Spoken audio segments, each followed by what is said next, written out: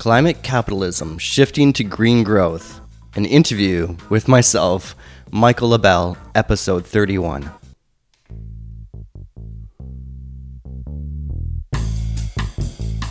This week, I'm bringing in some thoughts on the recent shift in industrial policy in the US and the EU.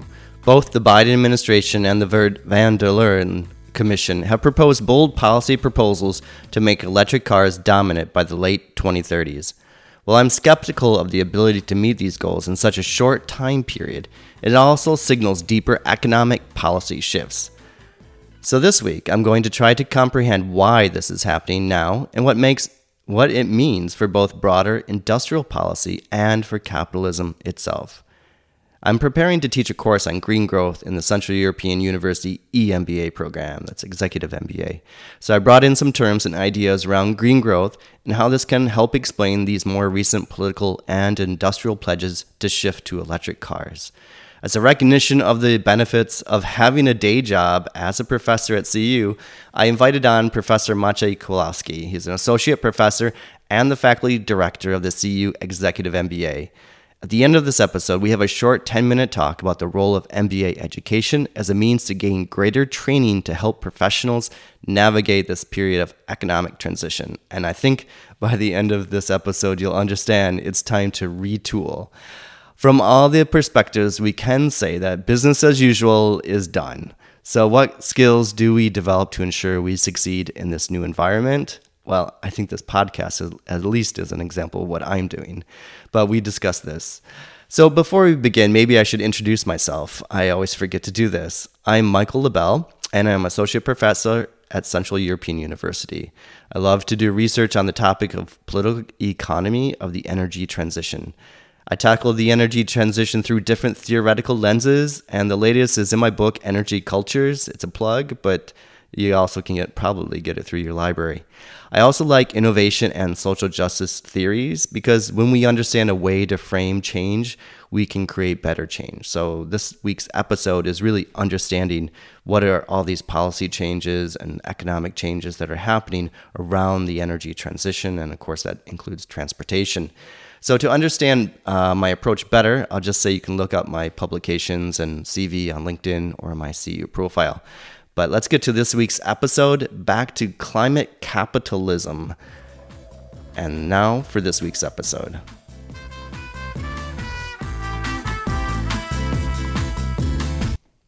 Okay, that's my editing for this week. So before I begin, I have a nice little presentation. So I'm going to have the slides posted up on the blog, and everyone can go there and look at those. Okay, so that's just a little kind of blurb of what to do if you want to follow along. The slides, the PPT, I'll post them as PDF. And what we're talking about today is green growth, the new climate capitalism. And I'm bringing in some different terms. I want to define these as I go along. But first, let me give you a little outline of what we're going to talk about today. First is the political side of things, the ideology of industrial competition. So think of neoliberalism, Keynesianism. It's a way to structure and understand what the economy and how politicians are shaping the energy system right now.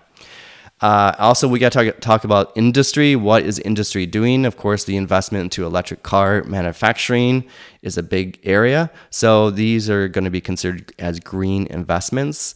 And of course, when we're talking about this, we also have the social side of things, such as green growth and jobs, okay? And I'm going to conclude here then with what is climate capitalism. I'll give a updated definition to it and really kind of outline why a rapid change by 2035, by late 2040, is definitely needed. And also, I just want to say this is kind of preliminary ideas for further research that I'm doing. So not everything is kind of completely organized, but at least this is a means of structuring my thoughts. And this is probably the preliminary idea of something much bigger. So let's go to a political economy of a green industrial policy. I just have this slide that says electric or bust. That means everything's going into reshaping and moving away from fossil fuels and somehow creating this electricity I don't know, economy, electric economy, where cars and vehicles, transportation is done with electricity. I don't go into how electricity is produced. There's ideas, of course, with solar, wind, nuclear, pretty much anything but fossil fuels. And I'm not going to touch on that today. Okay, I'm just saying what are the politicians pushing on and where are things going. So first, I want to define climate capitalism as it is known today, and I really got into the work of Peter Newell and also Matthew Patterson, and they have a book that's actually called Climate Capitalism: Global Warming and the Transformation of the Global Economy, published by Cambridge University Press in 2010. I have to get access to the book, but what I stole was on Google. So I still have to get access to the book. But at least on page 1, which was useful, they had a definition of what this is. It's called a model which squares capitalism's need for continual economic growth with substantial shifts away from carbon-based industrial development. Okay, so this is a way to understand that capitalism has a desire to grow. Okay, and this is actually really important for when we get to the conclusion that capitalism has a desire to grow, and what it'll do is shift, it will change regardless in order to survive. Okay, maybe it's an ideology, maybe it's even better to think of it as this entity that's out there. But right now it's based on a carbon economy, fossil fuels, and what it needs to do is change. The whole industrial base actually has to change to a cleaner system, we'll just say. The more I get into this, the more I see that we may not end up with the greenest and the cleanest energy system out there. We still have to have mining and all, but I don't want to get off course. Okay, so what prompted my thinking here? First, we have what I call the electric White House, okay? And this was, depends when you're listening, but in the previous week, we had the Biden administration and President Biden standing out in front of the White House with auto executives, U.S. auto executives, I should say, and also labor union representatives, definitely making the case that things are shifting. And an executive order, which actually has no bearing on things, anyways, was signed by President Biden, stating that 40 to 50% of vehicles produced in the U.S. will be going on the road, I think, will be electric by 2030. And actually, it was a joint statement that was put out by Ford, GM, and Stellantis, former Fiat Chrysler company coming together there. And they say this, quote, "Today, Ford, GM, and Stellantis announced their shared aspiration to achieve sales of 40 to 50% of annual U.S. volume of electric vehicles, battery electric, fuel cell, and plug-in hybrid vehicles by 2030 in order to move the nation closer to a zero-emissions future consistent with the Paris climate goals." So the auto executives of the U.S., and who knows why they left out foreign companies like Toyota or Honda, which are actually doing similar things. But anyway, so the political commitment, and we could say the industrial commitment is definitely there for moving things along for the future. Okay, and I think this is important to kind of reflect on, and there was different views on this. I mean, my personal view would be that, okay, this is really great that they came together and said this, but how is this going to happen? And certainly by 2030, and as I'll get into, the production of electric cars right now is quite low, right? Like 4% of cars sold, from the New York Times, it says, in the past year were electric, and to ramp that up in just a period of like 9 years or so to 40 or 50% is a big, huge challenge, right? But we could say, okay, that's the challenge. It's out there. So what's going to happen though? And what has to happen, and why this shift is going on, is there's a bigger industrial shift, okay? And we can see this from international competition, okay? So this is why I introduced the term climate capitalism into understanding how industry is restructuring itself, okay? And I think the larger issue is outlined quite well in a New York Times article. And here, let's see here, it's a professor that states this, though I have the quote in there, or I think this is not the professor, but it's just in the article there. It says, Mr. Biden's actions amount to an attempt to overhaul a major American industry in order to better compete with China, which makes about 70% of the world's electric vehicle batteries, in an effort that blends environmental, economic, and foreign policy. Mr. Biden wants to retool and expand the domestic supply chain so that the batteries that are essential to electric vehicles are also made in American factories. So why I pulled that quote out actually from the article, and it goes into and examines, and they talk to experts on it. It's really important actually, because it's a new industrial policy. And this is my point, is that there's international competition, right? 70% of batteries are being made in China, but also that means they have the technology as well. They're able to bring in the natural resources to put like cobalt to put in those batteries. So the expertise, the manufacturing is done outside the United States. And if we're going to create a green transition in the United States by phasing out the internal combustion engine, there's a lot of jobs lost, right? So they got to bring the battery production to the United States as well for employment, okay?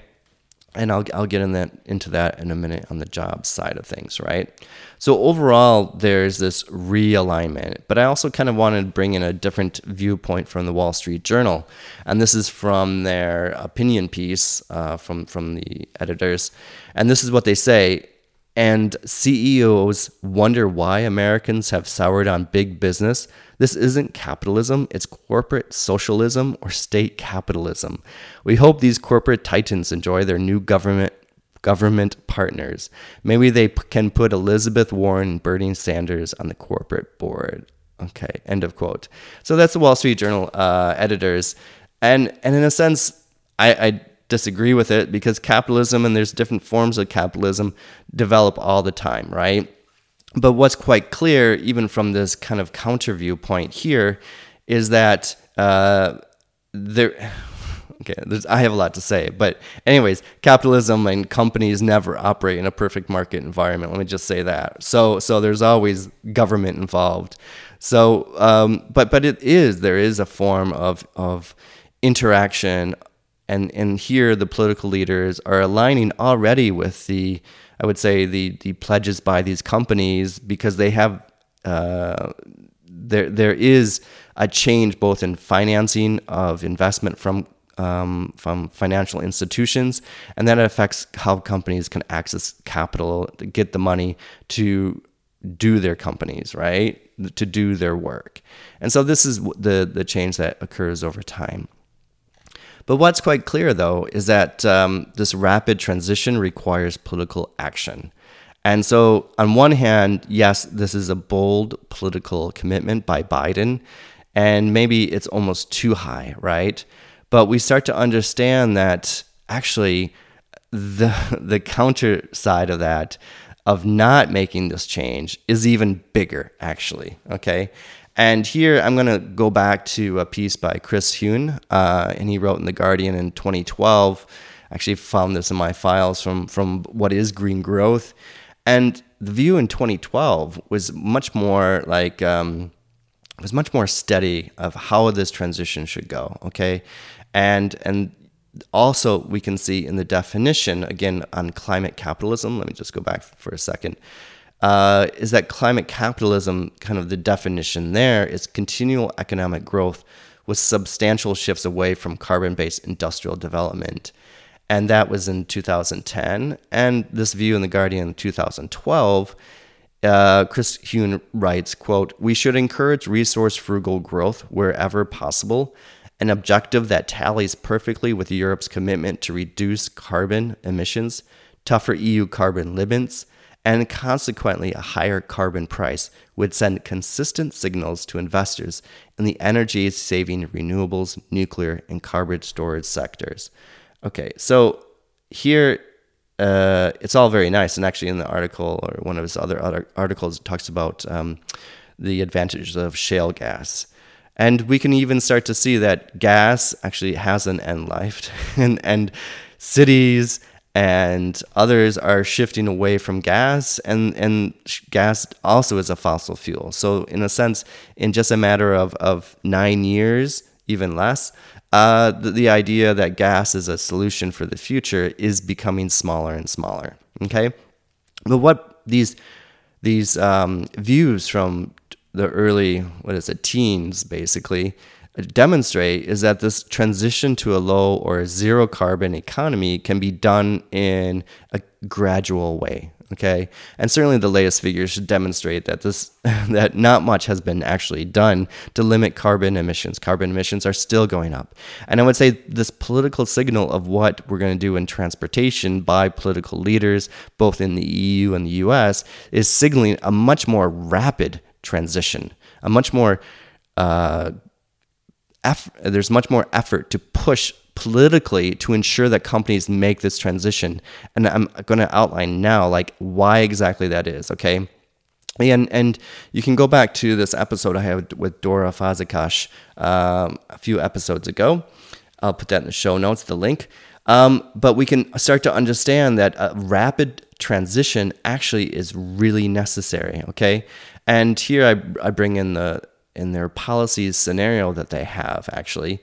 And this looked at the EU, so we're talking about the EU and what they've measured, and basically measured that things are going to happen, but that there has to be strong policies. So strong government support is necessary in order to continue the economic growth and to transition the sectors towards low or zero carbon economy. Okay, so the quote here is, in the policy scenario, sectoral output increases for all sectors as all sectors benefit from additional investment, subsidies, and higher technology adoption. The strong take-up of low carbon technologies provide a strong boost to the manufacturing sector. Okay, end of quote. So here, there's a lot here, but we can start to understand why governments and why the US, why the EU is investing public money so heavily into this energy transition, because it's actually necessary. So in the past, we could say, well, the investment hasn't been there and we left it up to private companies to make the transition.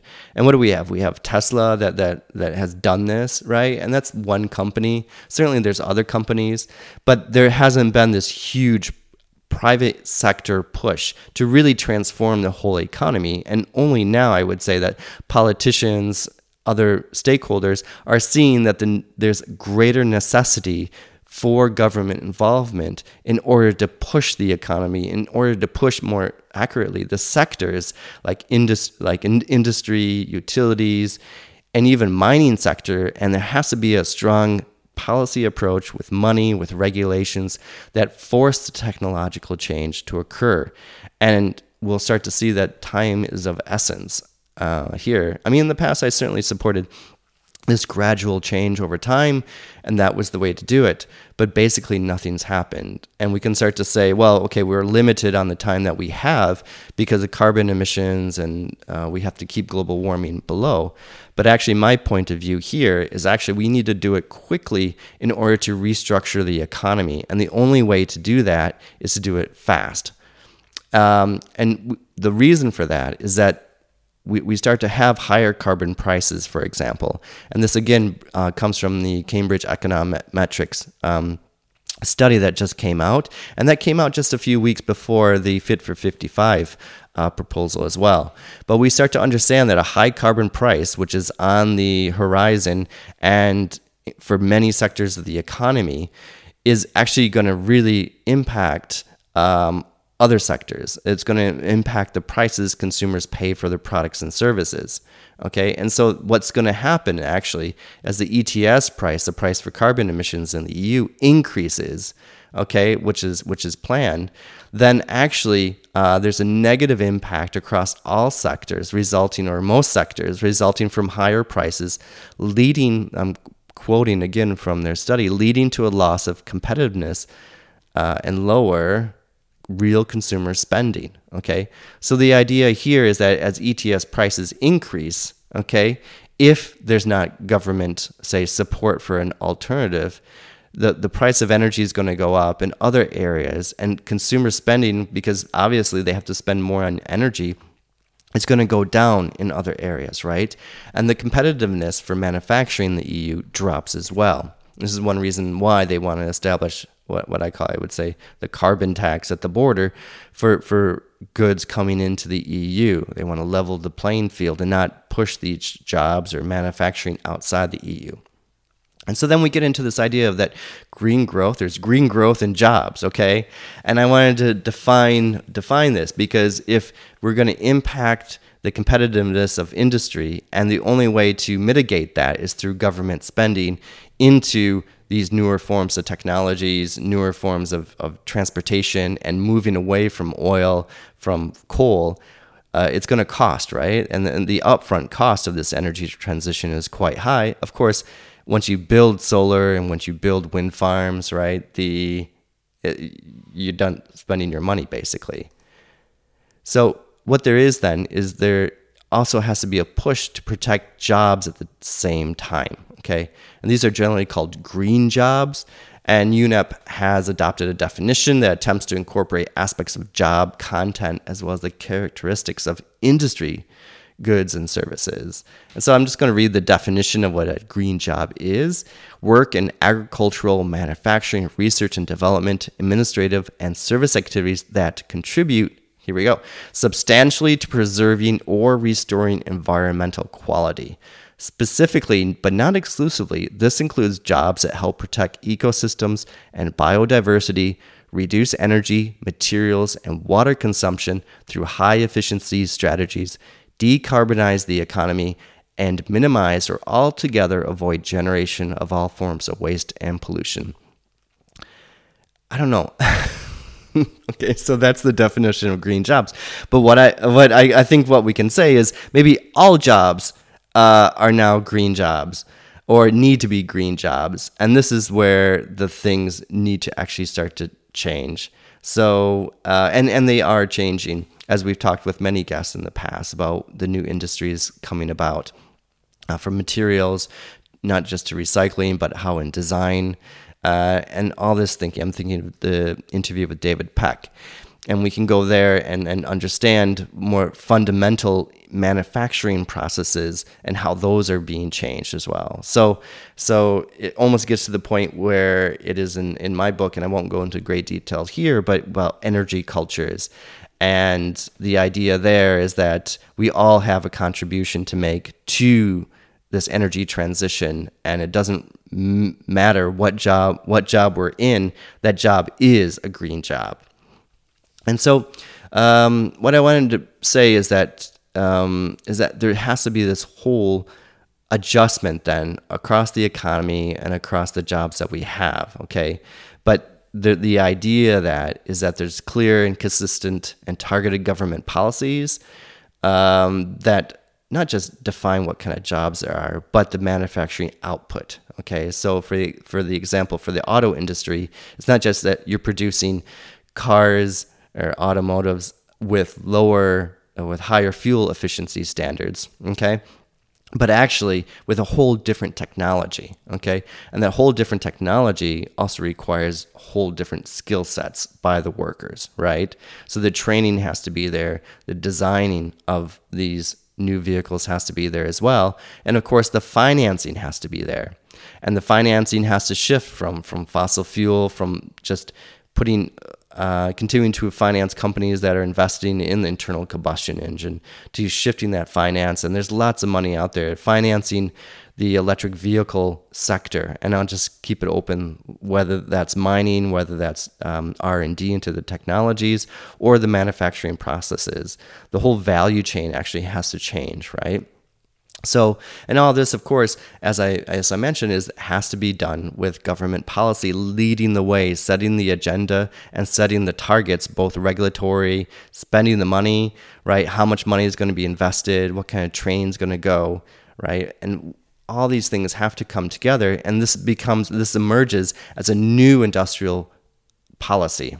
Okay, so, and it has to be rapid, right? Because there's a rapid industrial and policy transition that's required here. Okay, it's no longer this continual perception of we can do this gradually over time.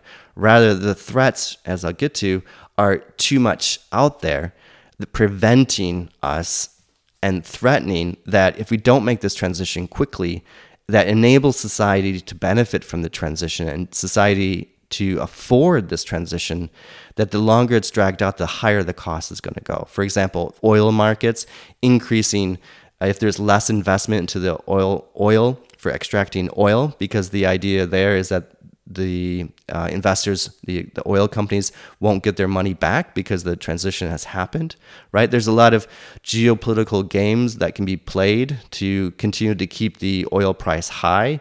And people will get the idea that oil price is high, as I heard in America, because of Biden's environmental policies, even though Biden was only in power for a few months when I was there. So all this has to lead to a rapid industrial policy transition. So there's a new national green industrial view of competitiveness.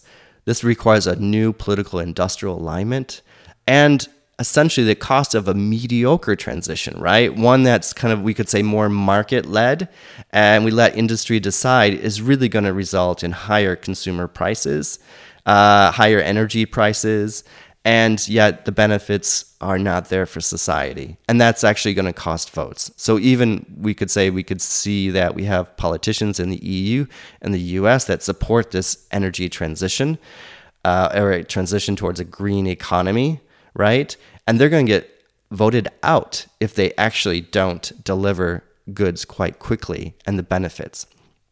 So we get to this idea that climate capitalism is being formed, right? Capitalism, despite what the Wall Street Journal may think, is actually created through government policy and the private sector working together.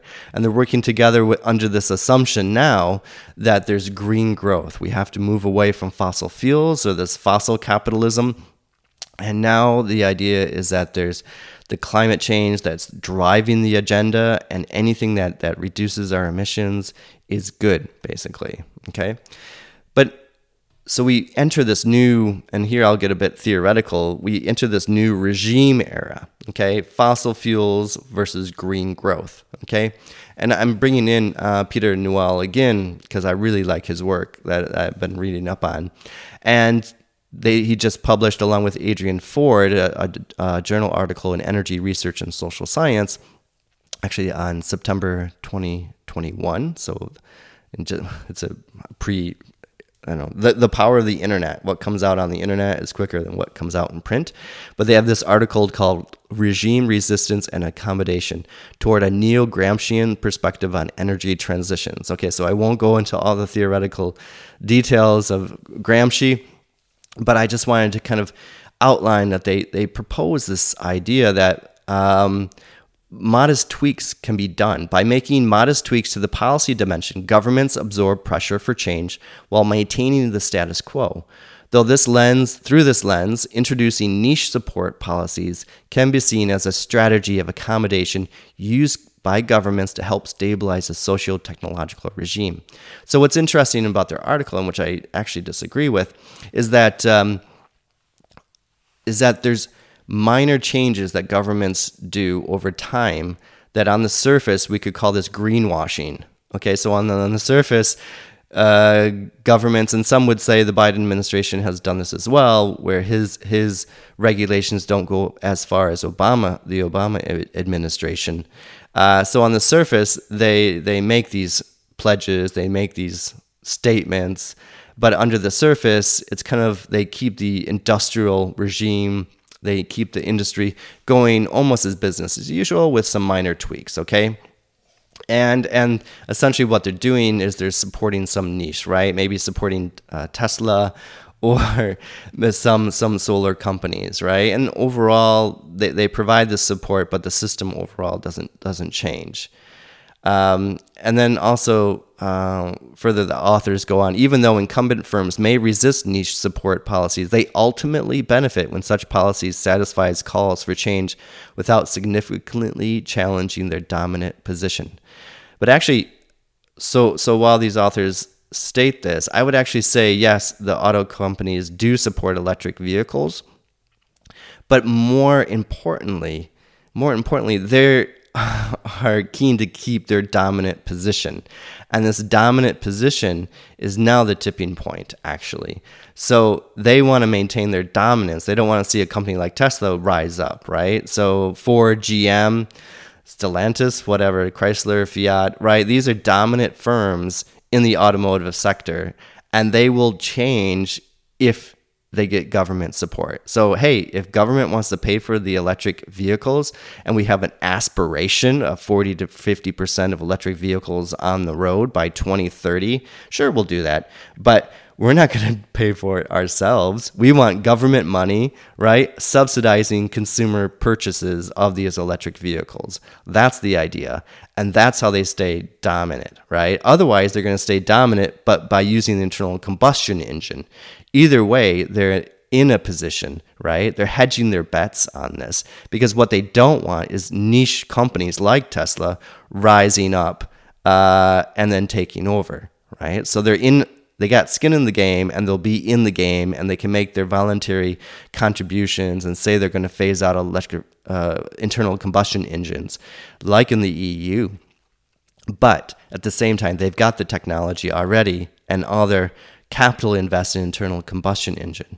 So to stay ahead, if there is an electric era coming now, then they want to be in a dominant position, and they will be seen and they will cooperate with government as long as the financing is there. Okay, and then this is what I'm saying though, is this is not a gradual change actually, but this is a rapid green growth regime that's emerging. Okay, and this is why it goes back to my point of the time is of the essence. Okay, because let me just hit on an issue I haven't hit on too much, but it's also an issue of national security, right? Geopolitics and energy prices and relations, as I hit on, the price of oil, the price of gas is up as well, right? So the threat of the transition is undermining investments over the long term into oil exploration, which then can lead to lower output of oil and higher prices for consumers, okay?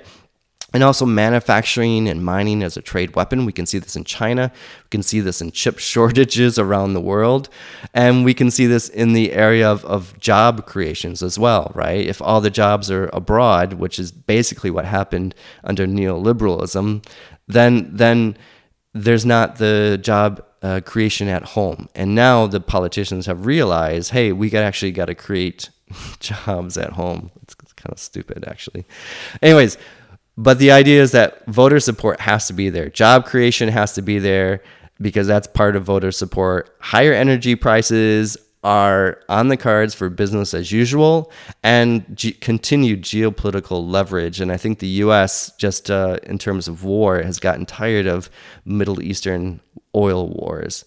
And there's a need for a rapid transition. So we got to minimize geopolitical industrial sabotage. Basically, if the US and the EU do not become more self-sufficient in producing both the components and mining the raw resources necessary for an electric infrastructure upgrade, they're going to be reliant on you could say foreign powers, if we're talking about international relations, basically, and their goodwill to continue to invest in and give the technology and the raw resources to the economies of the West.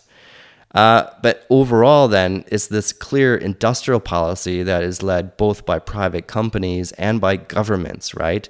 Because they need to ensure that there's financial access, there is support for the incumbents, because the US and, for example, the EU, they don't gain anything by getting rid of the incumbents. Rather, these are stable companies they've worked with for decades, right? These are national champions, and they want to keep them on their high perch, basically.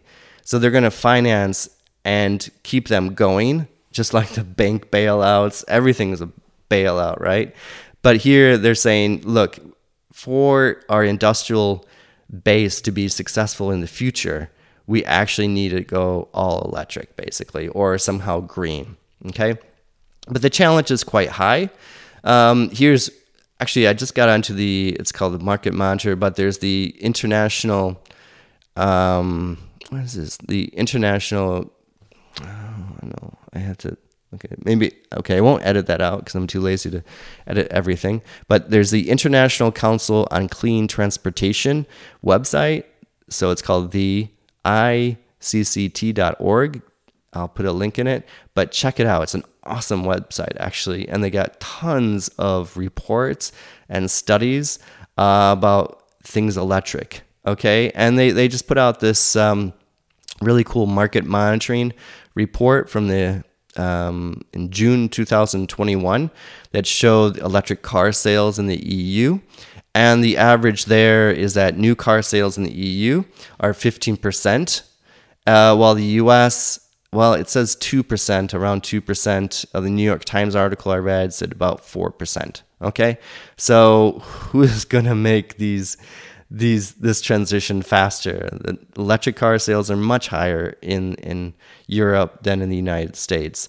Although the European Union has it's a quite clear agenda to phase out cars by 2030, internal combustion engine cars by 2035.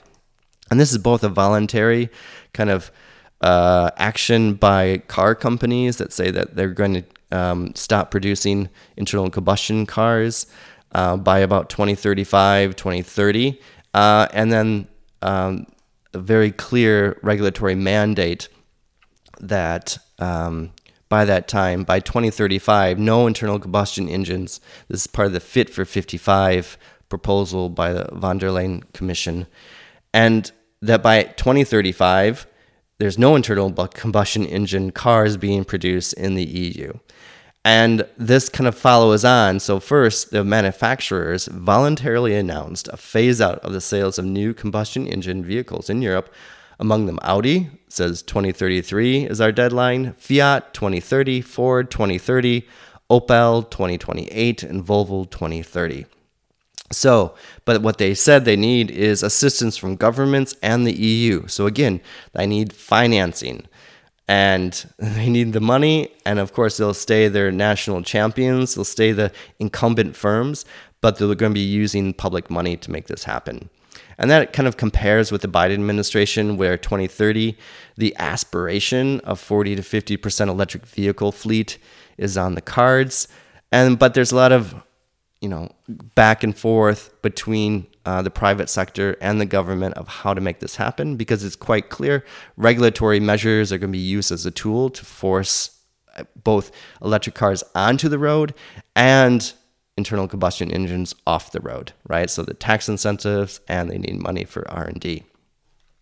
So let's kind of zoom out for 1 second and talk about the political economy of green growth, right? So what is there? Well, there's the political side of it, where there's state support, there's state regulations, political will, goals, and penalties, okay? So as I've outlined I've really been talking for a long time.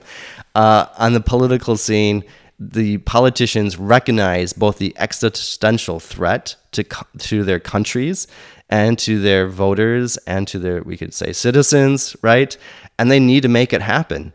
And there's this clear economic signal that their competitive advantage is being undermined, and really the competition from, I would say, non-democratic regimes is out there. And so they're going to lose their incumbent position, not just their car companies, right? But the EU and the US. We could start to frame this in terms of democracy and autocracy, okay?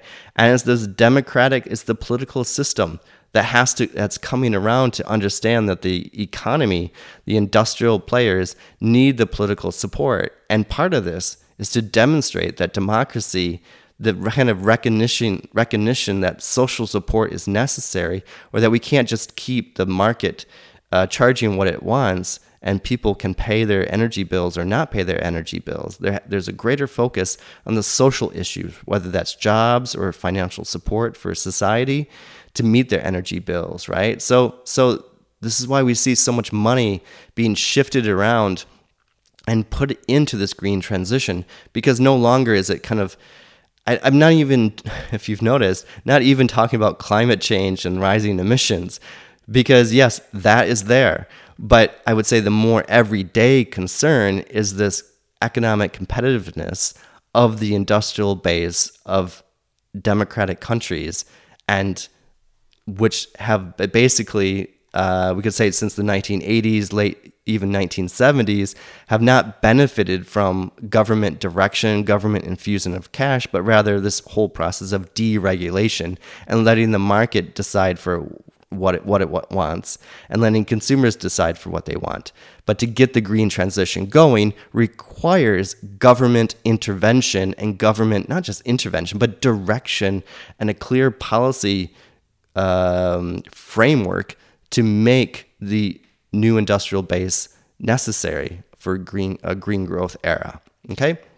So let's back out even further and more abstractly and look at climate capitalism, right?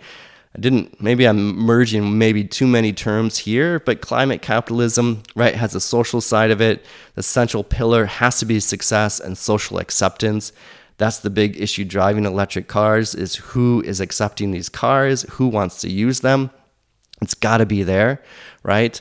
Also, the market price, will determine public support. So they have to make electric vehicles cost competitive with the internal combustion engine.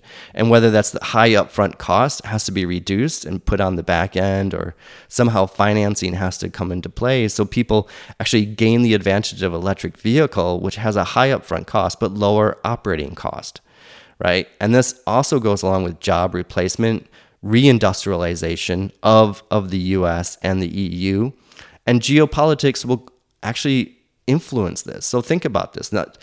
Geopolitics is part of the industrial base, right?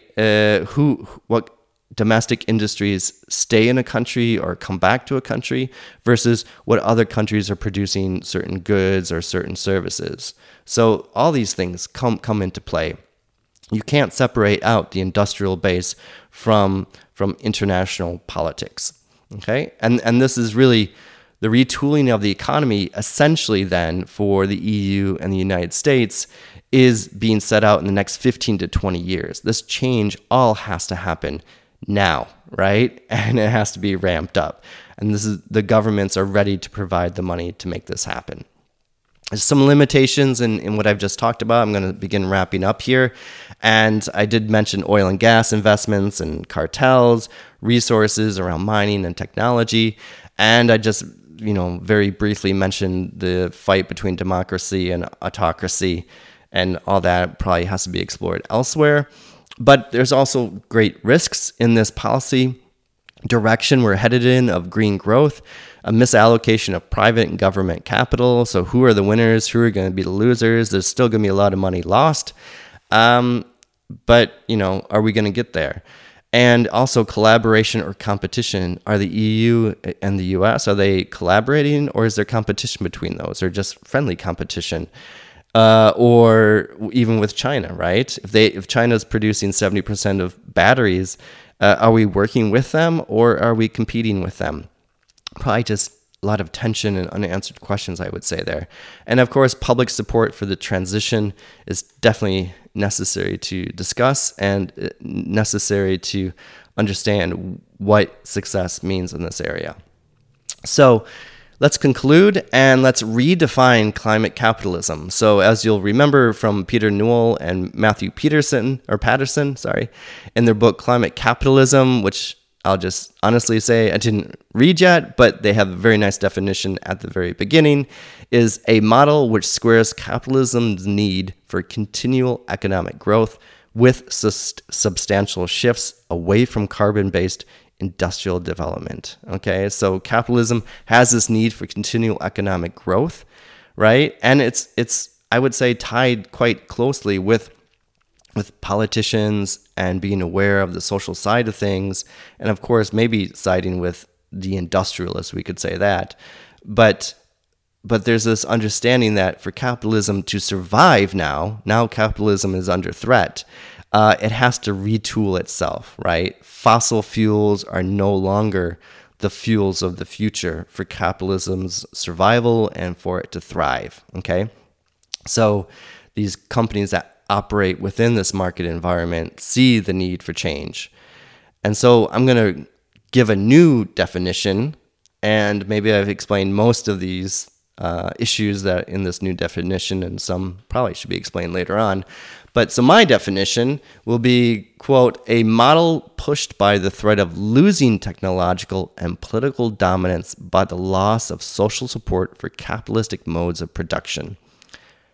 Okay, so let me just reflect on that. So, for example, if China wins, right, this industrial race for clean cars, a clean economy, and the U.S. and the EU get stuck in a fossil fuel system that's basically controlled and financed by oil economies from countries with oil or with coal, right? They're gonna lose out, and they're just gonna be stuck because the consumers are gonna be stuck in this fossil fuel system, which is cheaper in the short term, basically. But actually, it's going to be the higher cost, both environmental terms and for politicians. Okay, so. And the rest of the definition is this: a technological and resource shift away from carbon-based industrial development reduces geopolitical and economic risks threatened by climate change and authoritarian regimes. So there has to be a technological and resource shift away from basically the status quo, which is now, which is authoritarian regimes like Russia, China controlling gas and oil, China controlling the industrial base around this clean technology. And for democracy, and I would say even for capitalism to survive, this clean transition needs to occur. So with that, I hope you enjoyed this episode. It's just kind of what I prepared for my green growth class. Usually it's not this boring. I get to interact with the students and we talk through these issues, through these ideas in a much, much more interactive way. But what I thought I'd bring these ideas together for this week's episode. So it's August. I've been lining up interviews, but also a lot of people are away on vacation. So if you actually made it to the end and this was interesting, I really encourage you to leave a comment on LinkedIn or maybe even the Twitter. We're much more active on LinkedIn on posting our episodes. So that's a good place to do it. And any guest suggestions, feel free to message me on LinkedIn as well. And I want to thank you, actually, if you made it all the way to the very end. I really appreciate it, honestly. So thank you, and we'll meet you next week. But before you go, here is an interview with Professor Maciej Kowalski about the CU Executive MBA. I want to welcome on Professor Maciej Kowalski, Associate Professor and Faculty Director of the CU Executive MBA. Maciej, thank you for coming on to the My Energy 2050 podcast.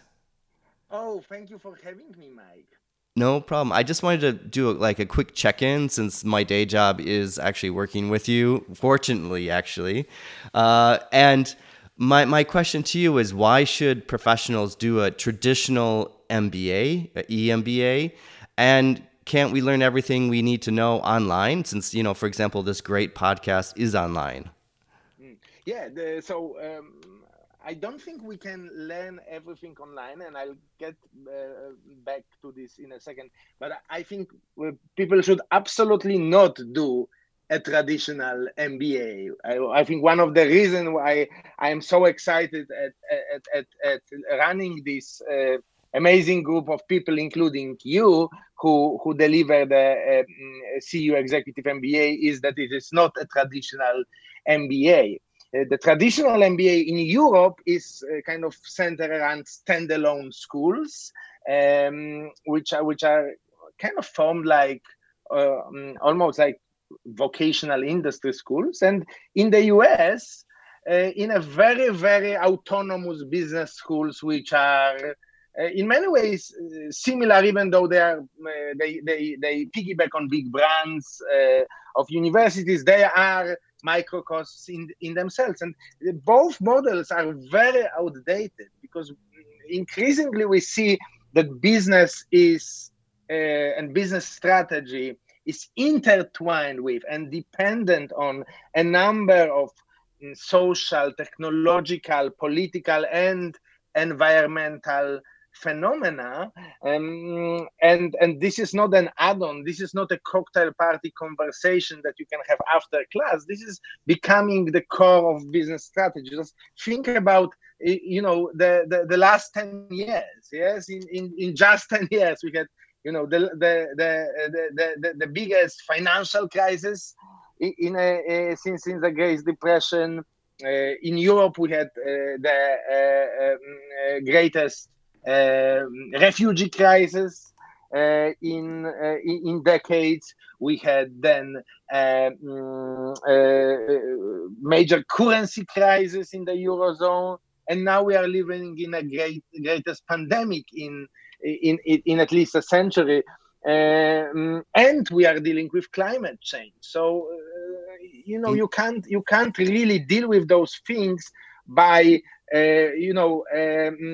sort of creating those walls around some mythical management or business studies that are going to prepare you for this world. You need to interact with other sources of knowledge, with other professionals, with other disciplines. And CU Executive MBA is really an innovative concept because it is an MBA program that is delivered by a premier European research university as a whole, not by a separate business school.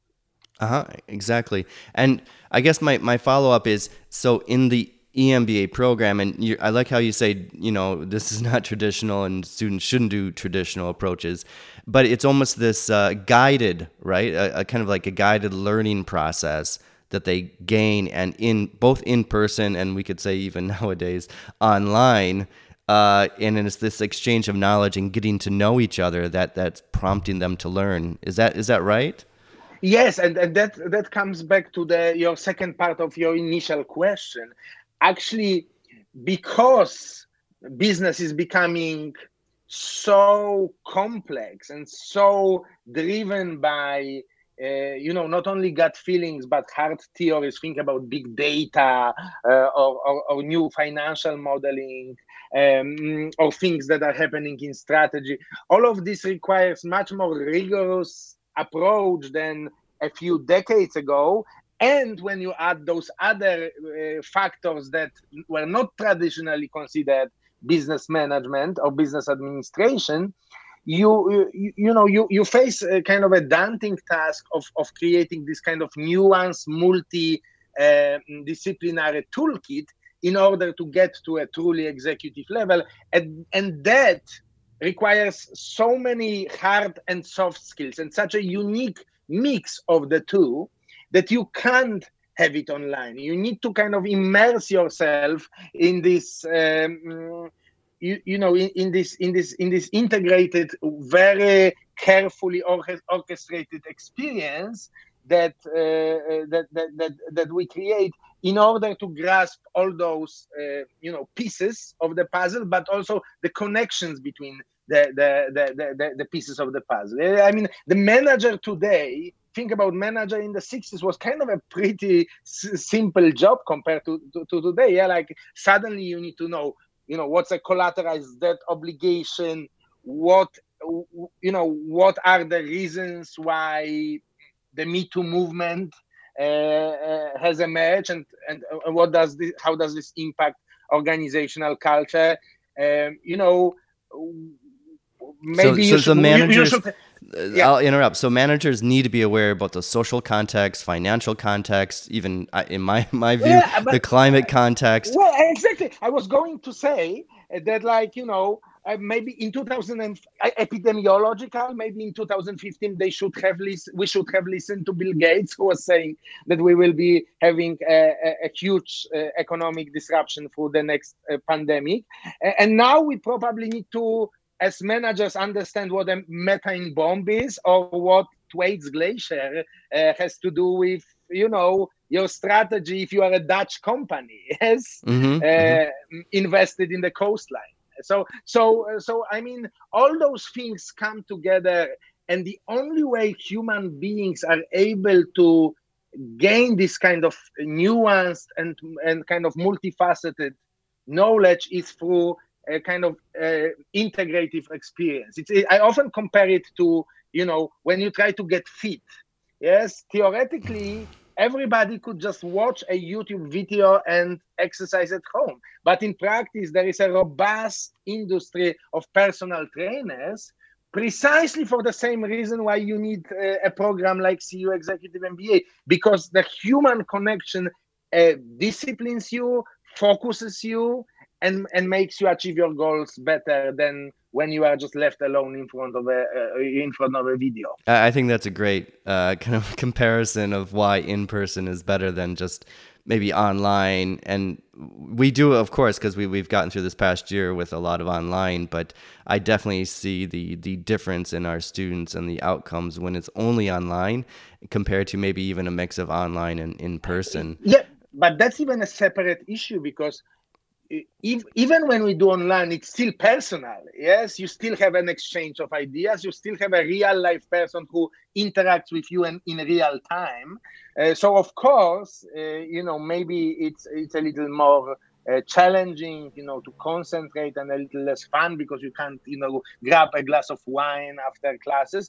But I was talking about something else. I was talking about the importance of kind of in-person, carefully designed curriculum, and that is offered like with a degree program, innovative degree program like ours, and kind of online courses which rely much more on automated instruction. Yeah, actually, I don't mean to be flippant, but I can just say my online yoga class allows me to cheat a lot more than my in-person yoga class. And I think for me that summarizes both online and offline. You can do it online, and you do it, right? But without the instructor physically being there kind of pushing you a bit more, then your experience is a bit different. So Maciej, I just want to kind of maybe wrap up here, and I'm going to deviate from the question I sent you, because I think both of us, we're not that old, but as academics go, we're somewhat in the middle now. And you have previous students that have gone out from the program with MBAs, and I have my students that I see working in companies or organizations really doing a lot. What do the people that leave CEU with this eMBA, and it's a reinvented program, or revitalized program, I can say, when they're leaving CEU, how do you see their skills going out, and what are they doing? Yeah, so the first thing that they gain is this very balanced mix of hard and soft skills. A lot of MBA programs are kind of known for being either kind of the numbers heavy or kind of soft skills heavy programs, and you even know kind of the names when you work in our industry. We have an aspiration of not being recognized as either, as being, or actually being both. Yes, as kind of a program that balances these amazing quantitative skills that our finance colleagues or data colleagues provide with this kind of nuanced, strategic, contextual abilities. So that, I think that balance is very unique for our graduates. And I think one thing that it really gives them is this, especially from people from outside kind of North American culture, when maybe that's more of a given. I think a lot of what people get out of this program is this kind of level of confidence that you see in senior executives, successful executives around the world, that you not only are able to do things, but you are able to talk in an intelligent, inspiring, kind of rigorous way, organized way about things that you are doing. And that's very important, because that way you can scale your impact, because you can teach people how to do things. You can replicate good practices that you have. So you go from kind of this intuitive management to much more rigorous, self-conscious management, typical of the executive level. So a greater self-awareness and a greater knowledge base too to draw from when you're in these new situations. Yes, and to that, because we are such a newly redesigned curriculum. I mean, it's always the case. Like you have this when you go into shopping malls in Eastern Europe, which were built later than the shopping malls in the West, they are actually better than the shopping malls in the West, which kind of needed to be refurbished and gradually upgraded. So it's a little bit similar with our program, which basically redesigned from scratch its curriculum 2 years ago, already with the knowledge of big data, of environmental challenges, the energy transformation, the social challenges, the new push for justice for disadvantaged communities. All of this we already kind of naturally incorporated in the curriculum. It's not an add-on. It's not kind of tortuously put into some existing structure, and that gives this program this kind of fresh and forward-looking feel that I think a lot of our participants appreciate. Yeah, exactly. And actually, all those topics you mentioned are totally involved in the energy transition. And this is why I wanted to have you on.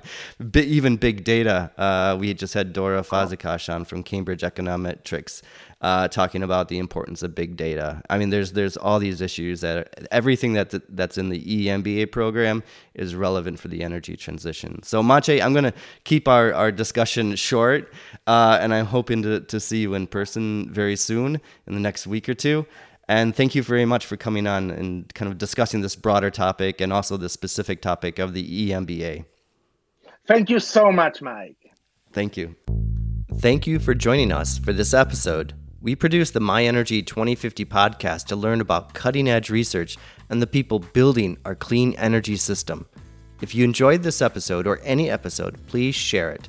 The more we spread our message of the ease of an energy transition, the faster we can make it. You can follow us on LinkedIn, where we are the most active on the My Energy 2050 webpage, or on Twitter and Facebook. I'm your host, Michael LaBelle. Thank you for listening to this week's episode.